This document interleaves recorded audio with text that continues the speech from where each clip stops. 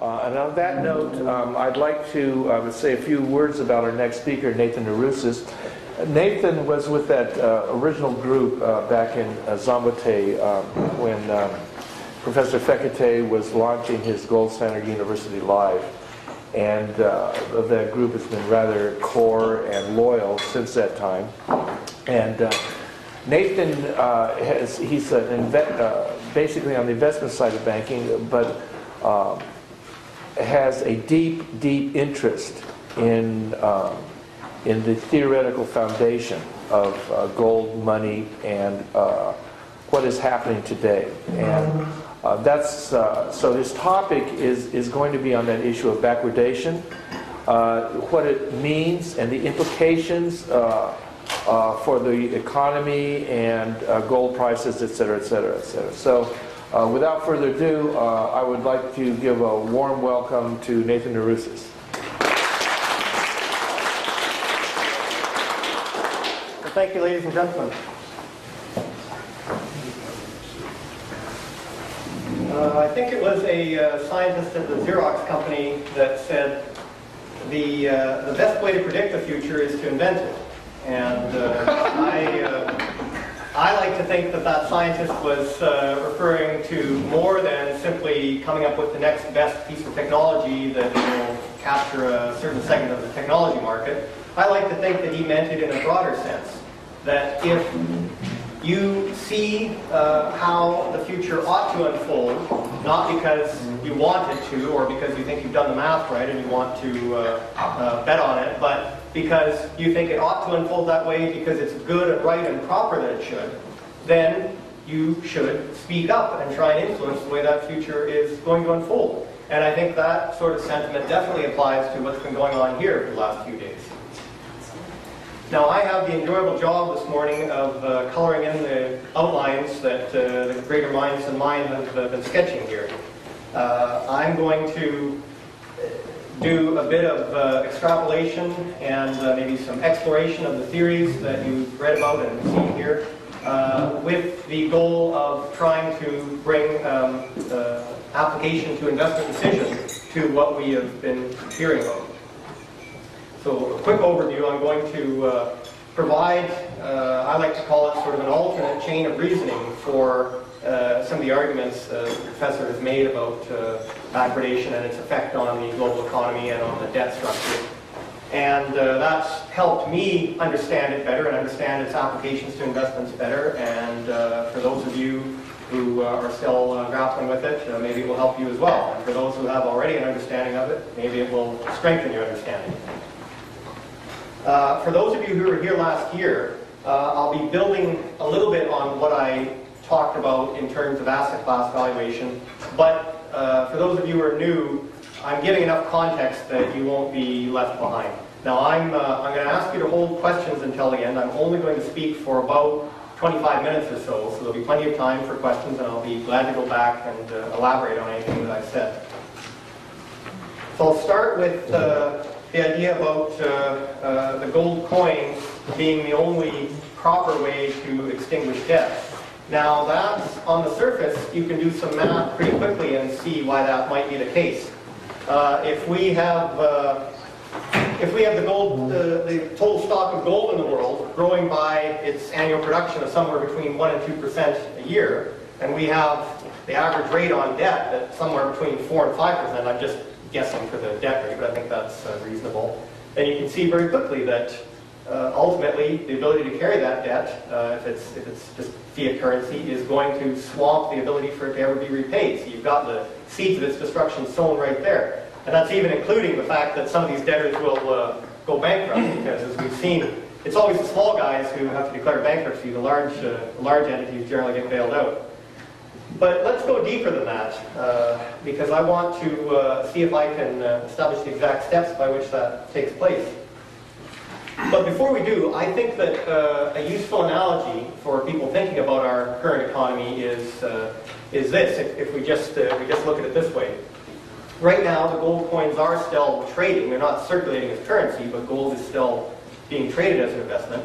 I think it's as though, if you can think of the economy, or just think of it as an analogy, that if this room held more people than it has this morning, let's say it had 200 or 300 people standing here, and it was completely sealed, and there was no air getting in, and we couldn't get out.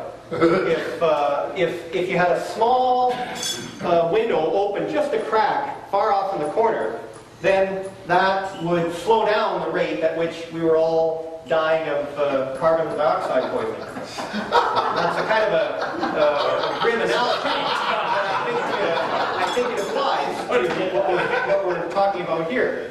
Now, if you have the the necessary science and measuring equipment, you can say, well, the human beings in the room are producing this much carbon dioxide, and there's this much fresh air getting in, and therefore, they'll have 12 hours instead of 2 hours if everything was sealed, something like that. Now, it's not. I don't want to carry the analogy too far because carbon dioxide is a natural byproduct of life, whereas fiat currency is not.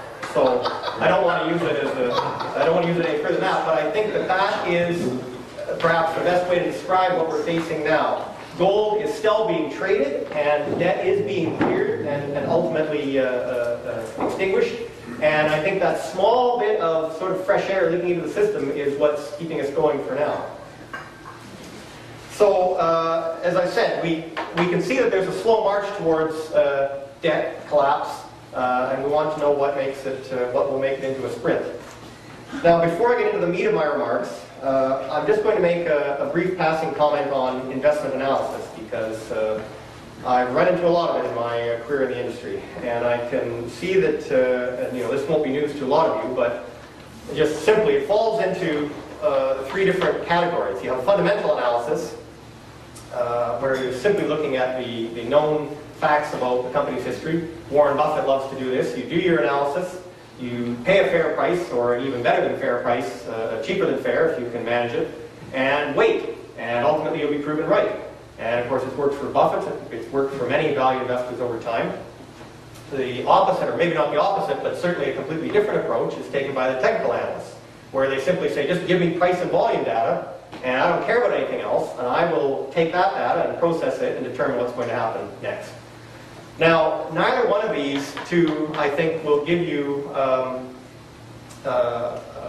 proper short-run prediction when it comes to gold, or the price of, I should say, the value of the dollar relative to gold. But the third one, I think, will, and it will also help us answer the questions that I'm dealing with this morning, the effect of permanent backwardation on the economy and the effect of permanent backwardation on the debt structure. And that third one, I could call it maybe aggressive trading or anticipatory trading, where you do try and collect all of the short-term, or rather all of the immediate factors pressing on the value of an investment and process that and come up with an answer. Now, to give that some content, what I mean by that is if you were looking at an individual mining stock, for example, you would be looking at things like when are its warrants expiring. I'm talking the junior miners here, of course. When are the warrants expiring from its last financing? Is a new financing expected? When are the drill results out? When's the tax loss season, tax loss selling season? How far away is that from today? And of course, what are the trading habits of the big players in this space? And you can learn all of those things, and it allows you to do a better job of trading individual stocks. Well, by comparison with the trying to figure out the dollar gold valuation, we would look at things like, is the IMF going to be selling more? Is China buying more? Are there shortages in the coin stores? What are the trading habits of the big players, which we have learned about, especially with the professor's comments about the bull in bear skin. Well, as I said, please keep that in mind during the rest of my talk, because I think that when we apply this third method of analyzing it, we can find better answers.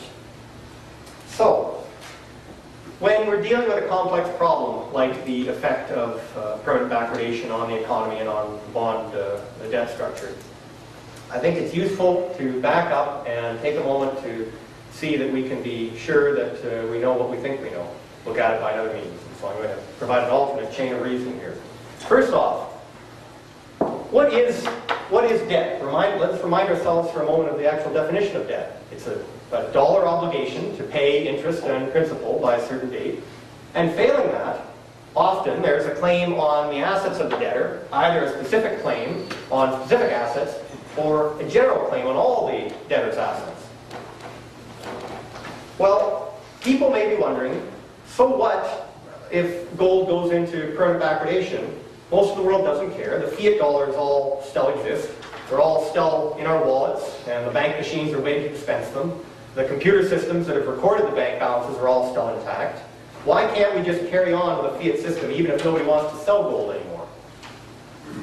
Well, here is what I like to call the actual transmission mechanism that will bring this withdrawal of all gold for sale into the consciousness of the world and have its effect.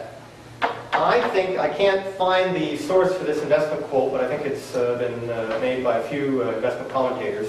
Prices, in the short run, of course, prices are set at the margins by the smartest of the investors. Now, I think the first part of that statement is fairly uncontroversial. In Vancouver, it's probably similar for most major cities, but in Vancouver, only about 4% of the residential houses turn over, change hands in any given year. So what does that mean? It means for 96% of the homeowners, regardless of what they think their house is worth or ought to be worth, they're not voting. The only people voting are the people who are actually selling or buying a house. Now, the second part of that contention, the smartest investors are the ones setting the prices, especially when we are at extremes of prices. I think that can be demonstrated too. I don't think it's controversial to claim that active traders who are successful do have greater intelligence than buy and hold investors. It's not a knock against buy and hold investors, they just know their limitations. Active traders are able to crunch the data coming in, qualitative and quantitative, and make the right decisions. It's difficult. It's difficult psychologically to trade actively. So I think it's safe to say that on one half of every transaction, there is an above average intelligence investor. Now, both parties to the transaction may be above average intelligence, but then they're reaching a very fair price. But I think you've always got at least one that has superior knowledge. And you can see this especially when the markets get to extremes. If there is a bubble, an apparent bubble in stock prices, but the smartest minds believe it's going to go higher, well, they've got the cash in hand and the availability of financing to chase something higher to whatever price they think proper. If it's a stressed market and sellers are desperate to get rid of their assets, well, same thing, the smartest investors don't need to buy. They have the patience to wait for either stability or what they think a fair price is. And if it turns out that they don't get their order filled, it doesn't matter to them. They have enough money that it's not going to make a difference to their lifestyle. Now, what you may be wondering, how do I tie that into gold backwardation and its effect on the economy? Well, the coming of permanent backwardation in gold is a huge signal to these smartest investors. It's a signal that the rules of the game are about to change for all asset classes. Now, this ties into a bit of what I was saying last year here. If we go back, really this is a reapplication, it's not new rules, it's a reapplication of the old rules. Rules that existed 100 years ago, before the Federal Reserve was formed in the United States.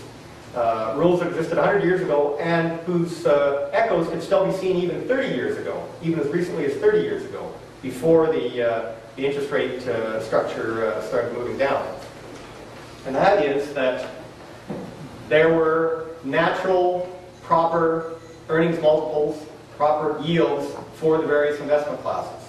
And this can be determined by reference to the data that's available. Now, I relied on the CFA Institute's brightest minds in their research papers to take my math from. Now, they were not pursuing the same research with regards to gold, but I trust that they did a thorough job of getting the data together. It's not complete like it is today, but it's substantial. And what that data showed is that 100 years ago, the earnings multiple for the broad stock market as a whole was about 13.5 times. In other words, the reciprocal of that, 7%, a 7% earnings yield. Now, I like to use the phrase earnings yield. I think Warren Buffett was the first person I saw use that. It sort of makes sense if you're buying companies whole, like he does, more often than simply buying stock. But it's applicable to any size of stock investor. That's not the dividend yield, of course, that's the entire earnings of the company available to the owner. And that's about what the situation was 100 years ago.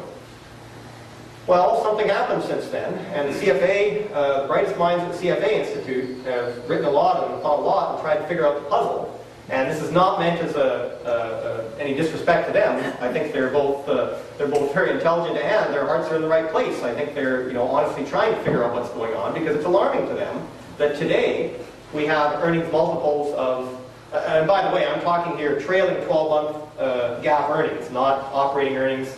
Even the GAAP earnings, especially in light of what the professor was saying yesterday, even the GAAP earnings are probably too optimistic if they're not properly depreciating their capital. But when you see today that earnings multiples are 20, 30, 40, I think the current earnings multiple for the index is north of 50, based on the 12-month trailing earnings. I haven't seen the latest, but there's an enormous change. And the CFA Institute scholars were wondering, why is this so? Well, for students of gold, like us, I don't think it's a big mystery. In fact, I think it's actually, in a way, it's an application of the first law of thermodynamics, conservation of energy. If you have, after 1971, a massive expansion of the fiat currency in circulation, well, that's going to have an effect. It's not only going to transfer wealth from the poor and middle class to the banking elite and their connected friends, but it's also going to have an effect as the largest or the main asset classes are accumulated by these wealthy elite, real estate and stocks. You are going to have, simply by the fact of the buying pressure over the years, pushing these earnings multiples up, and no shortage of buying pressure coming behind that to hold them up, you're going to have much, much higher levels for these asset classes. Under a fiat currency system, you take away that fiat currency, where now people have to go back to valuing something how it used to be under a gold standard, and I think you're going to see a return to the equilibrium value of that. We'll overshoot on the downside, I think, but we'll get a return much, much lower. Now, real estate, by the way, my rough calculations based on the CFA's, the Institute's research, is that real estate globally, on average, is probably about 2 times as expensive as it ought to be. Stocks about 3 times, roughly. Now, notice that when the wealthy get this excess wealth from the fiat, the spoils of the fiat banking system, they're spending it on more real estate and more stocks. They're simply tucking their wealth away. The poor certainly don't get increased ability to pay rent, and that's why you have this earnings multiple rise for real estate. They don't get increased ability to purchase consumer goods. That's why you don't get the profits for the corporations rising, and instead you get this strange effect of horrible yields for equity investments. Now,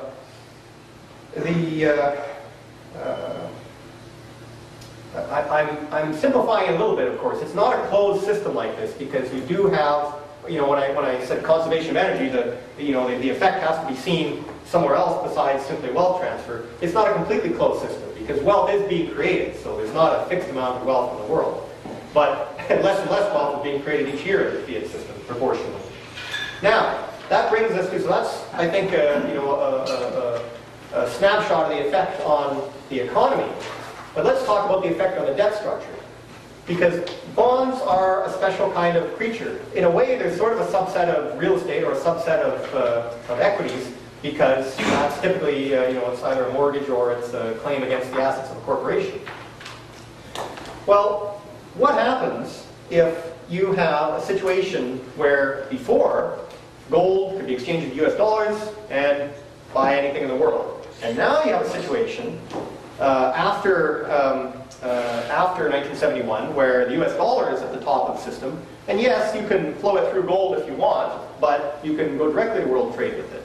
Well, what's happened when we have permanent backwardation is that suddenly the US dollar, and I think this isn't I think it's a fair statement to make, that the US dollar right now is, at this moment, is superior to gold in terms of use as a money, because it's just by basis of its wider acceptance. you'll get further anywhere in the world on average with US dollars than you will with gold coins. However, I also think it's without question that gold is definitely a number 2 place, maybe a very close second.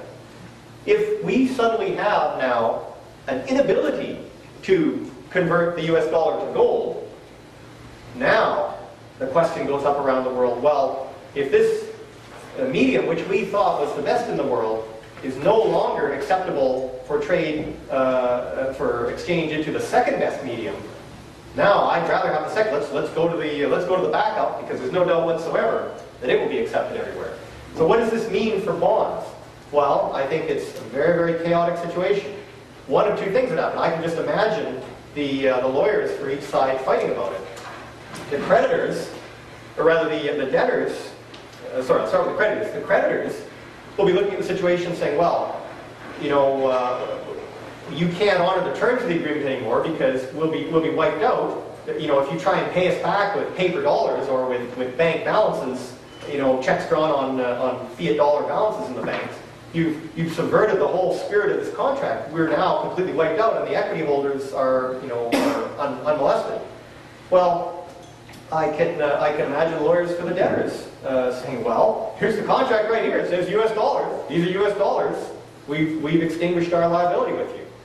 Now, it's almost a bit of a moot point because, you know, in that kind of circumstance, I think it's pretty clear that bank holiday would follow very quickly after full backwardation, so there wouldn't be anybody writing checks on anything.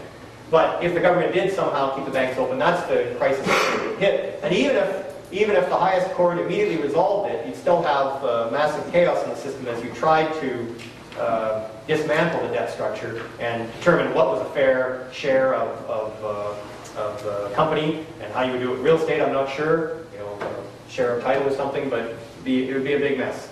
But that is why this small little activity that 98% of people don't care about, people refusing to trade gold, has an effect that bleeds into the economy and into the debt market very, very quickly. Now, of course, this assumes that you know, the fiat currency immediately becomes worthless. That would apply for 99.9% of the countries in the world. There is one country that could actually step in at this juncture and keep its debt structure intact if it so chose. I'm curious, can anybody guess which country that is? At least there's only one last time I checked. Does anyone have any idea which country has enough gold to back its currency? Norway? Sorry, say that again? Norway? Not to my knowledge. Possibly. In the English Channel, no? Switzerland? Not anymore either, I don't think. I think they sold enough of theirs. The only country that I know that has enough to do this is Venezuela. And from what I know of Hugo Chavez, I don't think that he's a champion of the rule of law, so I don't expect that will happen. But I mean, I don't mean to, I'm saying this for the sake of completeness, I don't mean to gloss over the fact that it's also assuming that fiat currency becomes worthless. Now, when I talk about the other asset classes reverting to a proper earnings multiple, of course, the other big assumption that I'm making, and I mean, nobody's really said it, and it's such a depressing thing to consider, but the other big assumption that I'm making is that when it gets to this point, and all offers to sell gold are withdrawn, we are all hoping that the government will finally admit defeat, the United States government to begin with, and the other major governments of the world, and admit that gold, you know, that maybe try and back their currency by gold to some extent, or figure out some way to unwind the system. Certainly, as long as they don't stand in the way of gold and silver returning to use as money, then we can count on this reversion happening fairly quickly. If they do stand in the way of it, they won't have much time to get out of the way.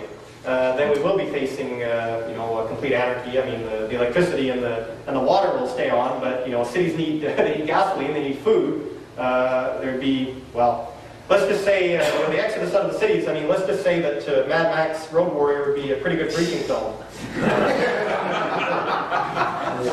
All right, enough cheap laughs here. The final things that I wanted to discuss.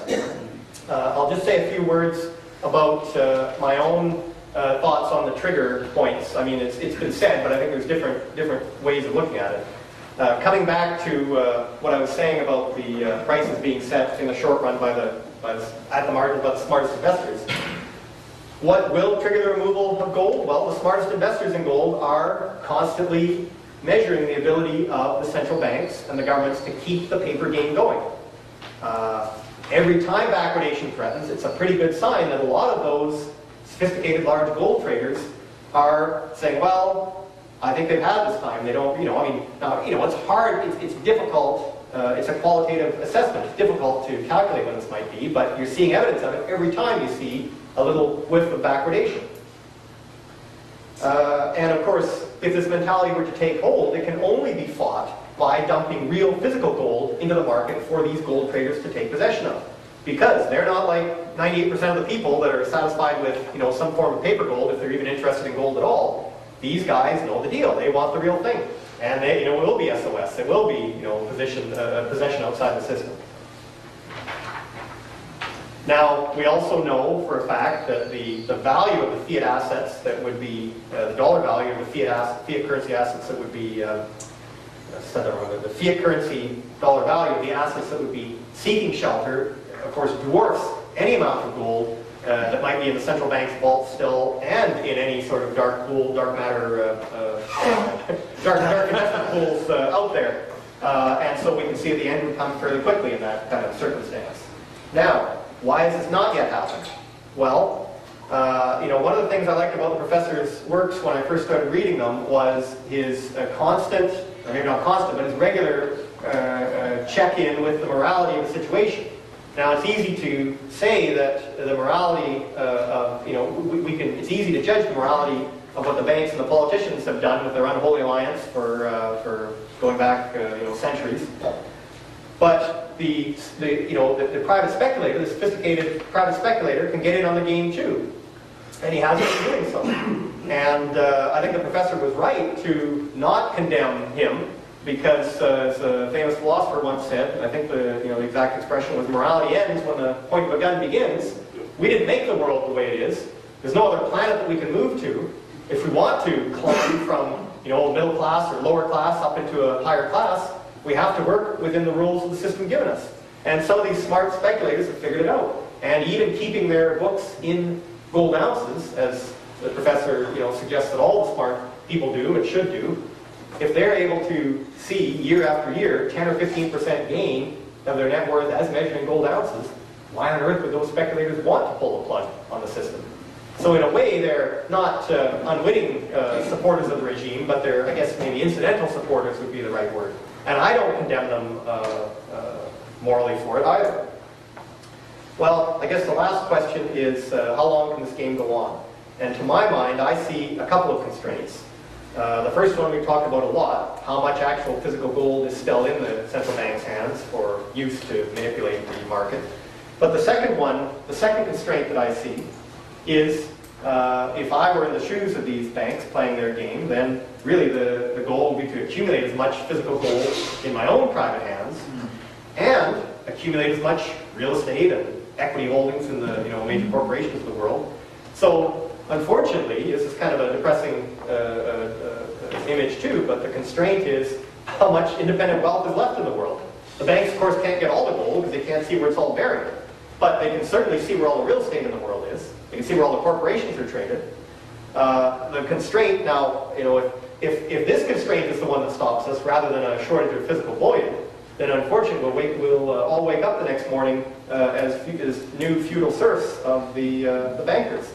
And this applies even to billionaires, potentially, because if they're not politically connected, it's no good. Just ask some of Vladimir Putin's ex-oligarchs there who thought they had it made, and then one day they woke up penniless in a Moscow jail cell.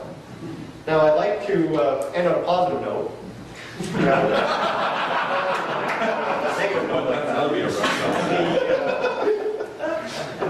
Some of you who were here last year, or some of you watching, listening today, may have realized the implication of the theories that I'm trying to develop myself here.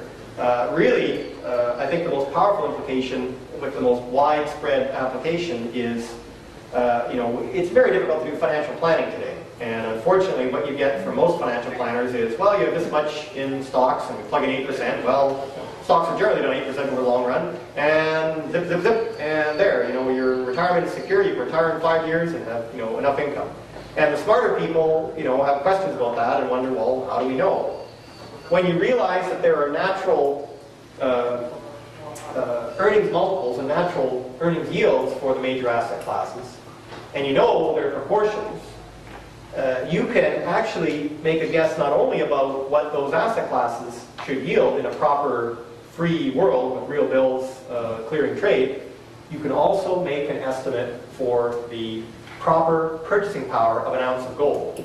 Now here I'm not talking about the fact that it's remained stable since Roman times and it still buys a good suit. Because what's happened in the world, especially in the last 30 years with the asset classes getting so out of whack, that has no precedent in all of recorded history. Certainly not on a global scale. And that will have, I'm not sure that that's another manifestation of the first law of thermodynamics, but that will have an impact on how much that gold coin is worth in terms of relative purchasing power.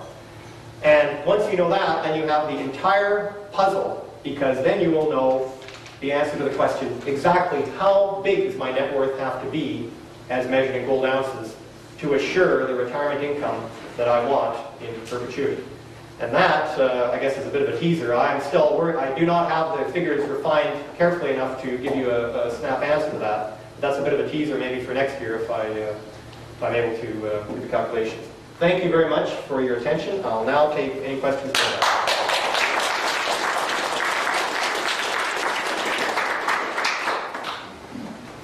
Nathan, can you open the door? I need some fresh air.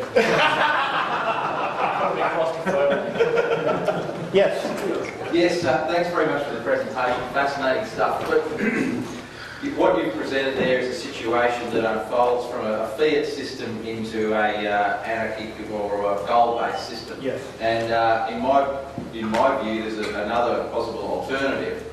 The powers that run the global finance system as we know it today aren't going to easily let this golden goose die. I agree. And one easy way to make sure it doesn't is to simply change the deck chairs around in the next few years and introduce several Euro-type zones with currencies that encompass several countries, do a debt transfer between the countries as they all have debt, and a bit of paper juggling and a couple of international agreements, and bingo, we're into a new international fiat currency system. Right. Well, I'm sorry, go ahead. I just wonder about your comments on that. Yes, certainly that's a possibility. What I can say, I don't think it's the most likely outcome. What I can say about that, which will maybe be of comfort to gold and silver investors, is that I don't think you can have such a major tectonic shift without a massive jump in the value of gold bullion. In other words, that's sort of like hitting a reset button. Use an overused cliche lately. Because notice what happened in 1971, or not in 71, but fairly quickly after that, during the decade after that. Gold sort of caught up to where it should have been because of the debasement of the dollar to date. I think that if the governments of the world tried to do that, now I can't walk through the logic of that. All I can say is I think that there's a reason that it's happened in history, and I think that those forces, however you want to describe them, the true economic forces asserting themselves, they will make, so whatever this new block of different block currencies or a new global currency might be, I think that its exchange rate into gold will see gold investors rewarded, perhaps quite a bit more so than under the scenario I laid out here, where fiat currency simply dies. Because, I think the actual math from the 70s was you had after gold stabilized at around 400 or whatever after the 9 years or 10 years of run-up, and you had basically a 10 or 12 times increase in purchasing power, offset by inflation growing prices by about 6, but you ended up with a very, very healthy 6 times increase in the purchasing power of gold. By the way, I think that's much greater than what you would get of purchasing power in gold if the entire fiat system goes down tomorrow. So I guess that's not maybe an answer to your question, but I guess it's the answer that I would give is, well, I'll take that as an investor. I mean, I enjoy accumulating wealth as much as the next guy. you're basically saying that that action of having regional currencies and so forth, whatever the plan is, and the action doesn't come with consequences. And the consequences are that you're saying that the purchasing power of gold could actually rise further because of that action. Yeah, I I mean, agree with that. But Yeah, I'm just presenting that as a oh, yeah, as an alternate, another yeah. possibility as far Yes. as Yes, I certainly agree with that. It is a possibility. I don't think it's as likely as a complete collapse of the system, because I think that, I think we're overestimating the ability of even, these smart people that may be pulling the strings here. I think we're overestimating even their ability to manage things. But it certainly is a possibility. Louis? I think that's a definite possibility, just looking at this behavior of the central banks lately. And the most interesting, the latest development is the Central Bank of India buying 200 tons. There's an interesting, I don't know how many of you have read it already because you're all pretty switched on, there's a story going on that the deal was made between the IMF, the US, and India, for India to buy the gold, because they didn't want China to buy it, because China produces it and they're hoarding it. And so India can't produce any. And so to balance things out, so if you take that logic further, really the powers today are meeting quietly behind the scenes, planning the next monetary system, but they're positioning themselves so that they're all happy with it, hopefully, or as much as possible, maybe not all of them, but and India was going to be a big loser, and now they're going to be less of a loser, and so I think that's more than likely that they're all positioning themselves with a new monetary system eventually. And Robert Fisk wrote a fascinating article about that. It seems like the date where that happens is 2018, according to his sources. But they have all this time to get ready for it, and the logical consequence is, if that's true, then of course, why else would they want to hoard more and more gold unless gold's going to be worth a lot more? Yes. Yeah, a slightly devil's advocate position, but I listened a short while ago to Paul Van Eden. I don't know if people are generally familiar with Paul Van Eden. I've read that. Yeah, he seems to be quite a switched-on investor, and he's very much into gold and gold stocks, and he's always been a strong supporter of the kind of sentiments we've been listening to. However, he does sums to try to get to your last point, the fair value of gold, fair market value of gold. And just lately, the last thing I read was that he was selling quite a bit because he does his best estimates of the money printing that's going on, and I know they don't publish them free, but he has these proxies and he gets to it. And he had around $785 an ounce at a time when it was around $1,000 an ounce.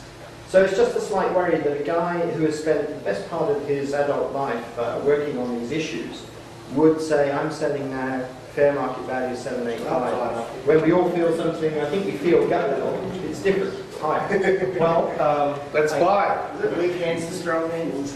yeah, I guess I would just like to be Sure. I guess I think that the error that, respectfully, I think the error that he's making is assuming that there will be some kind of orderly wind down of paper being exchanged for gold or being officially backed by it. And there may be nothing of the case. I mean, if the U.S. government got into a situation where they were absolutely up against the wall and nobody would accept anything but gold, then they may well, set a gold price that allows them to conserve much of their gold in Fort Knox, however much they have left there, if they have any. And so I guess, I used to look at that myself as a way to potentially value it, but now I've come to think it's much more, not complex, but it's sort of a much greater fundamental shift, because if nobody wants paper dollars at all, then it doesn't mean an infinite gold price. It means that paper dollars just, they just become collector's items, if that, or firewood, fire starters.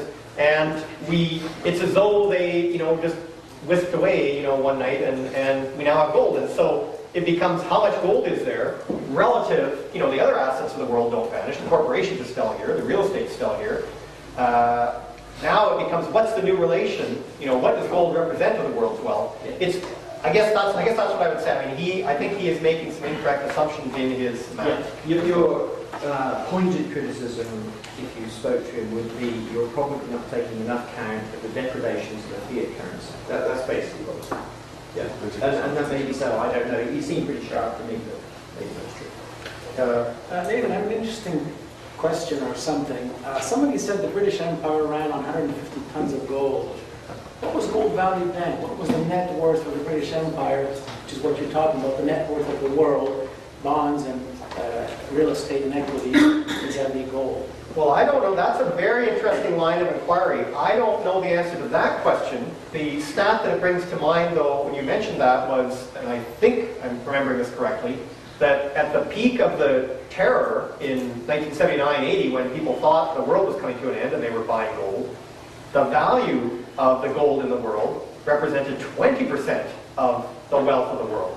Today, of course, it's less than 1%, I think, of the wealth, or between 1 and 2%, I think, is the total amount of the wealth. So now, of course, you know, we would reasonably expect that the magnitude of that kind of terror would be much greater this time around if the paper dollar stays alive. And so you could see gold, you know, in that equation, you could see gold jumping to 30, 40, 50% of the value of the wealth. So, I mean, there's enormous, obviously, you don't need to tell this crowd, hang on to your gold.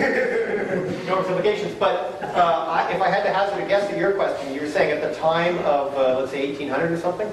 Yeah, I mean, you know, certainly the wealth of the world increased so dramatically during the 1800s that if I had to make a rough mathematical guess, I would say that even back then, you know, when there was no panic, when there was a, you know, a smoothly functioning, you know, relatively smoothly functioning world economy, gold was probably 10 or 15% of the total wealth of the world then. And that was much less gold, of course, in existence too. I'll take the side of that trade, the guy selling there. Yeah, exactly. The other side. Nathan, excellent. And after listening to your presentation, the metaphor occurred to me, which is somewhat analogous to the canary in the gold mine, is that gold is the gasoline in the banker's house of cards, and backwardation is the trigger mechanism, the ignition. So that's my feeling about your presentation. Yes. In a situation where the fiat currencies are collapsing in value, you outlined, you could see in your mind a discussion between the lawyers about how to unwind the debt structure. Right. Now, I've often thought about this and I'm wondering what would happen. And I can only take the side of the lawyers who say, look, the contract says dollars, I've paid you in US dollars, and I, you know, what used to buy you a big bit of real estate now is lucky to buy you a hamburger. But here's your US dollars. We've paid it off in, you know, we've extinguished our debts. Well, how can you reasonably argue the other side? I guess, you know, the sort of the finishing comment I put on that part of the presentation, that may be actually true, and the courts may actually say that, but it may be impossible to get your hands on enough US dollars to actually deliver if the banking system itself goes under and has to go into a huge receivership while, you know, they sort out the derivatives and they sort out, you know, what depositors should get, and they'll probably end up getting, you know, in terms of value, they'll all probably get up getting, you know, 3 cents on the dollar or whatever, but it'll take years to unwind. At that point, the debtors are now in default, and there will have to be a deal struck. I mean, I guess if I had to bet, I would bet that those debt holders will wipe out the equity holders. And, you know, I have to say, in fairness, you know, if it were courts of equity instead of the, you know, courts of the you know, the statute law, I'd say that was the right result because the debtors were supposed to be taking less of a risk than the equity holders in a firm. All right, but under that scenario, US dollars paper money is becoming almost worthless, so it ought to be easy to acquire on the part of the debtors. Well, They go out there and scoop up vast amounts of it and say, here you are. If we go through a hyperinflationary period first, what we're talking about here, and this is what the professor has called the sudden death syndrome. You know, if we don't have a hyperinflationary period, and I think it's less likely, I mean, you know, Zimbabwe is obviously, you know, living in the same year that we are, but for the developed world, you know, there's much more wealth at stake, communication is instantaneous, the internet lets everybody in on, you know, maybe not as fast as the trading desk, but they certainly let people in on it that night, you know, after the activity's gone on during the day. I don't think there will be time for an old school hyperinflation to take place. And that's why I say it might be very, very difficult for the debtors to... Yeah. Not that would drive the dollar value up. But yes, it might be difficult to retire debt contracts that way. But I think he's doing his best. He's printing stuff. Just on that, I mean, I think that we're getting the political here, and you know, I remember when governments put budgets together, what do? They get their treasury officials to sit in there and calculate what the effects are going to be on all the different voting classes. And to my mind, the game the government's going to be sitting here is going, well, this is all falling apart, going, well, we've got all these people who've mortgaged up houses, we've got all these people who've got investments in shares, sometimes they're both of them, they're going to have this big head-scratching exercise to work out who do we screw, and who the people we screw are the ones who vote less. That's easy. Most voters are borrowers. Exactly. And very few are creditors. Yeah. So You there's just an answer. try to You just apply for follow, inflation. you You follow go- where the... You take the inflationary part Exactly. and try to wear away the real value. Exactly. And that would be my bet. That's, the governments are going to look at the votes as they, you know, I mean, obviously, if everyone is sitting on house prices, the house prices are falling and they're all gone negative equity, they're going to be screaming like anything. Yeah. We've got a precedent for that. So, I know, You're right. The easiest thing for the government to do may be say, well, look, you know, there's no way to sort it out, and if we try, we'll all starve because the economy won't keep running. We're going to just have to wipe out everybody's debts, and of course, you know, the president who says that will be very popular, and you know, the wealthy people will, you know, go away and sulk, but the world will carry on, and you know, I mean, the wealthy will lose a bit of their wealth, but you know, if they own things clear title, they won't be that badly hurt, and you know, the painless stuff will be done. That's probably how it would be resolved politically, I would think. I tend to think that you need to look at this further than that too, mate, because if you just wipe out debts, right, the chances are that any creditors floating around in the world will no longer be giving you any money at all. Well, There's consequences to that. I mean, I agree with what Bron said, and there's precedent for it. You just have to look at the GM bankruptcy proceedings, right? That's an example of screwing creditors. I agree. But my point being is that there's consequences to this. You know, you've got to ask yourself, and then what? You know, the action and then consequences. Yeah, but politicians never ask that question. I know that politicians I don't, agree. but this is There will be consequences. There will absolutely. be consequences because if you just wipe out debt, and you will screw the creditors, but then the creditors will action something else afterwards, and from that point on, your economy might not get any money. Well, So you're right. no one's going to loan you anything. Show Corey have to live within our meetings. So, you know what I mean? Like, there's Oh yes, I agree. I hate to add, I don't think that's the proper equitable solution to it. However, that would what you said would certainly, you couldn't wipe out debt if you were just going to carry on with a new type of fiat currency. I mean, if you did return to a gold and silver standard, then now, you know, the question of loaning becomes very simple because you have the discount houses, you know, with real bills, and now you've got enough credit to finance the commercial goods. You know, we don't need to build the, you know, new factories immediately, but we need to keep the food flowing, and that would be enough to get the economy back on its feet. And I mean, there'll be people willing to invest longer term. You know, maybe the old creditors won't ever want to do anything like that again, but they'll, you know, there will business. I don't think it's an oversimplification to say that the world will be able to carry on. You know, we can survive this, even if there's a lot. I agree that we can. Even if there's a lot of injustice in the You know, you process. look at the situation in Venezuela where Chavez has gone in and just nationalised all sorts of projects, from oil to gold projects, whatever. What that does is it sends a great big signal out to the rest of the world that if you want to invest in us in anything, this is what's going to happen. So they don't, you know, like they just don't. So that is potentially what's going to happen if you just get rid of it. The world will go on, but that economy will suffer in some way with lack of credit. You know, we're talking about scenarios of moving towards economic rigor, debt, all right? And it's my contention that we might want to look at Japan because of the capitalist economies that have suffered huge deflationary bouts. They're the most vulnerable. And a little known event happened in this last month in Japan's banking system. The Central Bank of Japan told the banks that they now had the wherewithal, the right, to allow their small business borrowers to stop paying on their loans. And the Bank of Japan would not hold this cessation against the banking system as a liability. That they did not have to wipe it off. All right? This is going on right now. The Japanese first started playing with their banking system in the 1990s when they had a huge deflationary collapse because of their tremendous bubble that happened. It was the largest one since 1929. All right? What the Japanese government allowed them to do was to just not look at the books, which is essentially what they've done in the United States. Somebody mentioned that Carl Denninger's called mark to market is really basically mark to myth. Don't look, don't tell in a financial system. They're going to do whatever they can to hold their little gang, which is huge, together with bailing wire, lies, deceit, and whatever else is going to keep it going. I think it's the feeling in this room, there's a limit to everything. There's an even limit to what they're doing. But if they're going to allow, I think they may do an iteration, they may not. This is, you know, the fact that they've done it in Japan doesn't mean they're going to do it in the United States. But that's a very interesting thing when they've allowed, said, okay, people can't pay their loans, small businesses can't pay their loans, don't collect it. There's no consequence to them. They don't go into default, and you don't have to declare it as a loss in your books.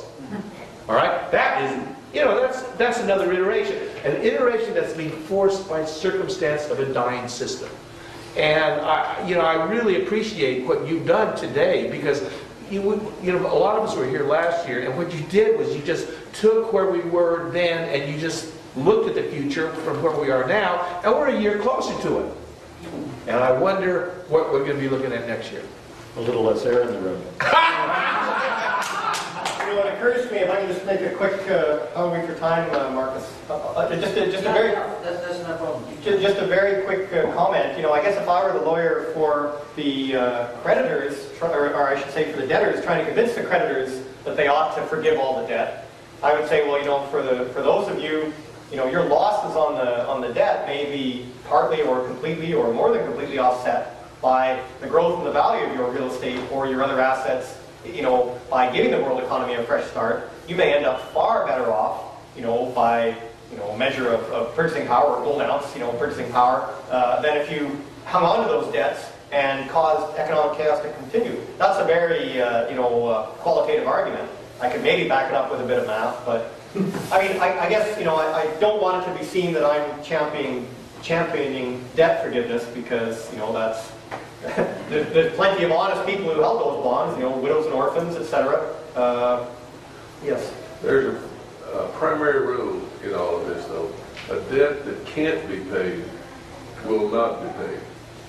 And right now, these debts that all these people have that took on, they can't pay them.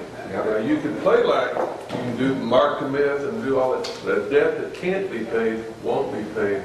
And you're just going to have to factor that in, and the creditors are going to have to factor it in, and they hate it, and like the unions are owed pension income for the next 50 years. That's a debt to them. It can't be paid, and it won't be paid. Ask these Northwest airline pilots sitting right here, what happened to your pension plan when it can't be paid? So if it can't be paid, it won't be paid. You can paint it any way you want, but it's not going to be paid. So you're just going to have to, work around it. Oh, Louis, were you queued there? Very quickly, I just don't believe for a minute that there can be debt wiped out by the. First of all, it's not the politicians that make decisions, the bankers, and the debt needs to carry on because the money is debt. And if their agenda is to continue with this monetary system, as bad as it is, it's the last thing they'll do is wipe out the debt. Yeah, I agree with that statement. If they try and keep but they're going to have to swallow it. Eventually, a creditor is going. That will be the end of the system when that happens. No, it doesn't have to be catastrophic. It can be No, the end of the system doesn't mean catastrophic. It means by the time the banks are willing to wipe the debt off, it's because they're ready with the new monetary system that's going to come. Well, that's okay. But the debt can't be paid. Could this be a little like the situation in Germany after World War II? There was a lot of economic crisis. The debt structure was ruined by everything. There was a fair bit of inflation around. And chaos got so bad, the German government said we wipe out all debt in the previous currency, and everyone starts new with 50 Deutschmarks as a denial. Yeah, Gerhard, what's his name, Gerhard Ehrhard, did that in 48, and that was the How did basis you get in there? for starting, Yeah, complete reset. but the debt got wiped out.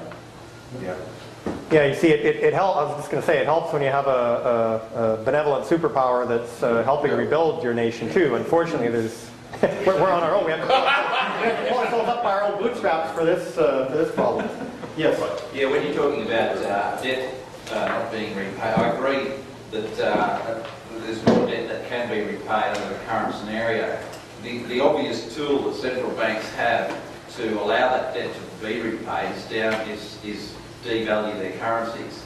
And I believe we're already starting to see that attempt happening now, where currencies are we're going into an inflationary period, I believe, generated by the central banks, by the quantitative easing, and they will keep those pretty presses running, however hard they need to create inflation so that the debts become, in real terms, more manageable. That's my view. But the opposite view of that is what we used to pay is credit, and credit is contracting. Yes. They're putting in all this money, but total credit is contracting. So it's a what do you call it? A conundrum. Well, just make a statement on that. It is contracting, but in the private sector, in the real producer-consumer economy. Within the government central banking nexus, it is not. Total credit It's contracting. It's not, there's no bleed to it.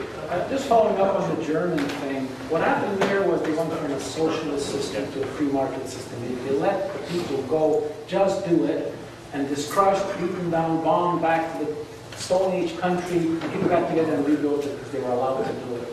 And it's kind of like the pioneer Americans came in the first 2 years, Plymouth Rock or wherever it was, they came with socialist ideas, and people starved to death. And by the third year, this isn't working, let them just go, let them get the benefit of their labor. Free market policies came in, and it took off from there. What happened to the Indians, Bill? I don't know. I'm talking about the immigrants who figured it. I suppose I'll just point, remember we're talking, I think every country is going to have a different solution to this because there's different political situations. In Australia, there is this obsessive home ownership, it's the holy grail. Maybe it's, and other countries have different home ownership. It's pretty obsessive in Canada too. Different sort of renting rates versus home ownership rates. So I think there'll be different, there could be different trade-offs in different areas. I think in our case, there's already this somewhat resentment to banks, and should it get that bad, the government will just switch and go, all those evil bankers, blah, blah, blah, and yes, we're going to wipe your debts because those evil bankers shouldn't have lent it to you. I can see all that sort of crap happening. Depending on each country may well be different, depending on the bankers have got a bit more of an ear, and it's not going to be uniform, it'll be chaotic. All right. Well, I think that exhausts the So topic. it is the cable that we have invested in mining companies should appreciate dramatically. Well, that's a little outside my subject, but I'll say just a few words on that. Should is like I found out on the first day there, that's a loaded word. Especially in this audience. The problem is that a mining business is a business, and I suspect it's the same in Australia, but in Canada, in North America, it's a very, very difficult business. Regardless of what level of production you're at, even if you're at the very large producer, but especially if you're a smaller one, you've got complications with finding the ore body and making sure that it's developed properly, and cost overruns, and environmental issues, native land claims, etc. And you're trying to maintain a profit margin. I did a very simple analysis of the three largest, for Canadians, the three largest, most widely held gold companies, which was Barrick, Newmont, and Goldcorp. For 5 years, I think ending on March 1st, 2008, I was using it in my sales presentations to advisors. And I said, here's the compounded growth rate over 5 years for these three big companies. They in a rising gold environment, there was the great time to show how leveraged they were to the price of gold. And the difference in the compounded growth rate, to be fair, our fund was gold, silver, and platinum equally weighted, so I took an equal weight of the improvement in the price of those three metals and an equal weight of the improvement in the share price of the three biggest mining companies. Now, of course, dividends are about, 1% a year or whatever. I didn't include those. But you had barely a 1 or 2% greater annual return by owning the mining companies at the time when they should have absolutely been shining. So you're not getting compensated unless you are really, really knowledgeable and are able to, get in private placements in, the smaller developing mines. And even that's risky, or else everybody would be doing it. I would say don't treat it as a sure thing. Treat it as the icing on the cake for your physical bullion holdings of gold and silver. Now, of course, I sell gold and silver, but my argument I think can stand. Was there a significant difference between Barrick and the other two? Barrick did lag at that time a little bit, but the other two were not. It wasn't hugely different. What was the difference in the hedge book? Because it's widely regarded as how Barrick's fallen on its rear end. What's held them down? I don't remember the full detail, but like I said, it was only a simple. I just did the simple return analysis, the compounded return analysis. I know I may be angering a number of mining stock investors by saying that. All I would say is just keep in mind that it could work out spectacularly. The leverage could come into full play. As long as the government doesn't seize your mining property. I just wouldn't treat it as your core holding. Nathan, a lot of the reason for the underperformance of the leverage of the mining companies in that period was because their costs were going up. Well, yes, that's what I'm saying. It's hard to maintain the profit margins because of all that. But in the next few years, you've got a situation where the mining industry as a whole is going into a decline or a relative plateau. So mining costs are going down and the gold price is going up. In this situation, we ought to see leverage come back again in order to catch up. Oh, you mean, right, because there's no shortage of engineers and things like that. Exactly. There was a huge shortage of all mining equipment and personnel in that period, and the costs of hiring a first-year geologist out of university and so on just doubled and quadrupled. Well, if the oil price goes back towards the $147 a barrel, I think you'll see that same effect again. You'll start to lose that. Yeah, see, I'm not an expert in how much each factor of production costs a mining company, so I won't make any more comments, except to give a general thought. I think it's Let's call a spade a spade. Gold shares are speculative, and gold bullion is an investment, or better yet, a saving. Not quite. No? Well, spade is spade. Sorry, Trevor. It's okay. I would say that bullion is not an investment. It's money. Yeah, it's a different form of money. So it's the same kind of like insurance. I think the professor says that. But that's what I say too, when I have the opportunity to give advice. But and shares are an investment. Some of them will be speculative, but some of them will be pretty good sound investments in the portfolio, but they're equities. I think that's what the main difference is. When we talk bullion, it's money. It's not an investment. You hoard it. Yeah, that's a better way of putting it. The CEO of our company said, I start with the assumption that I should own nothing but gold bullion, and then you convince me why I should move some of it out of cash into an investment, whether it's in a regular stock or a mining stock or anything. And that's maybe, I think you can arrive at the same conclusions, but if you rethink your own investment policies based on that, you may be happier with what you've already got than otherwise if things are unpredictable. Any more questions? Equities will be wiped out if the crisis continues as it has, with the exception of gold equities, because the gold mining companies, whatever bad things you can say about them, have one great advantage, which is that they can carry their books in gold units, which other companies either are not foolish not to do, or they just, because of circumstances, couldn't do. And as a consequence, the capital of the companies, with the exception of gold mines, can be destroyed, and they are in the process of being destroyed because of the quantitative easing is going to push interest rates lower, etc. So the gold mining equities have a great role to play. Just how well they will play, this is of course open to question, because the management has a very poor record. They show a great deal of stupidity with what they have been doing and how. So I think they will free themselves of they are in hock to the banks. But the banks are pretty well gone.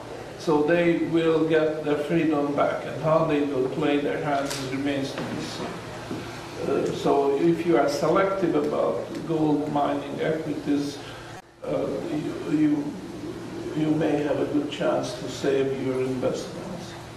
I wouldn't hold out rubbish, even including oil share, energy.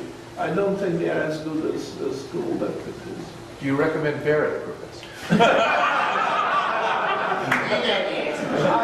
I propose a toast to the funeral march. Well, thank you very much for your attention. And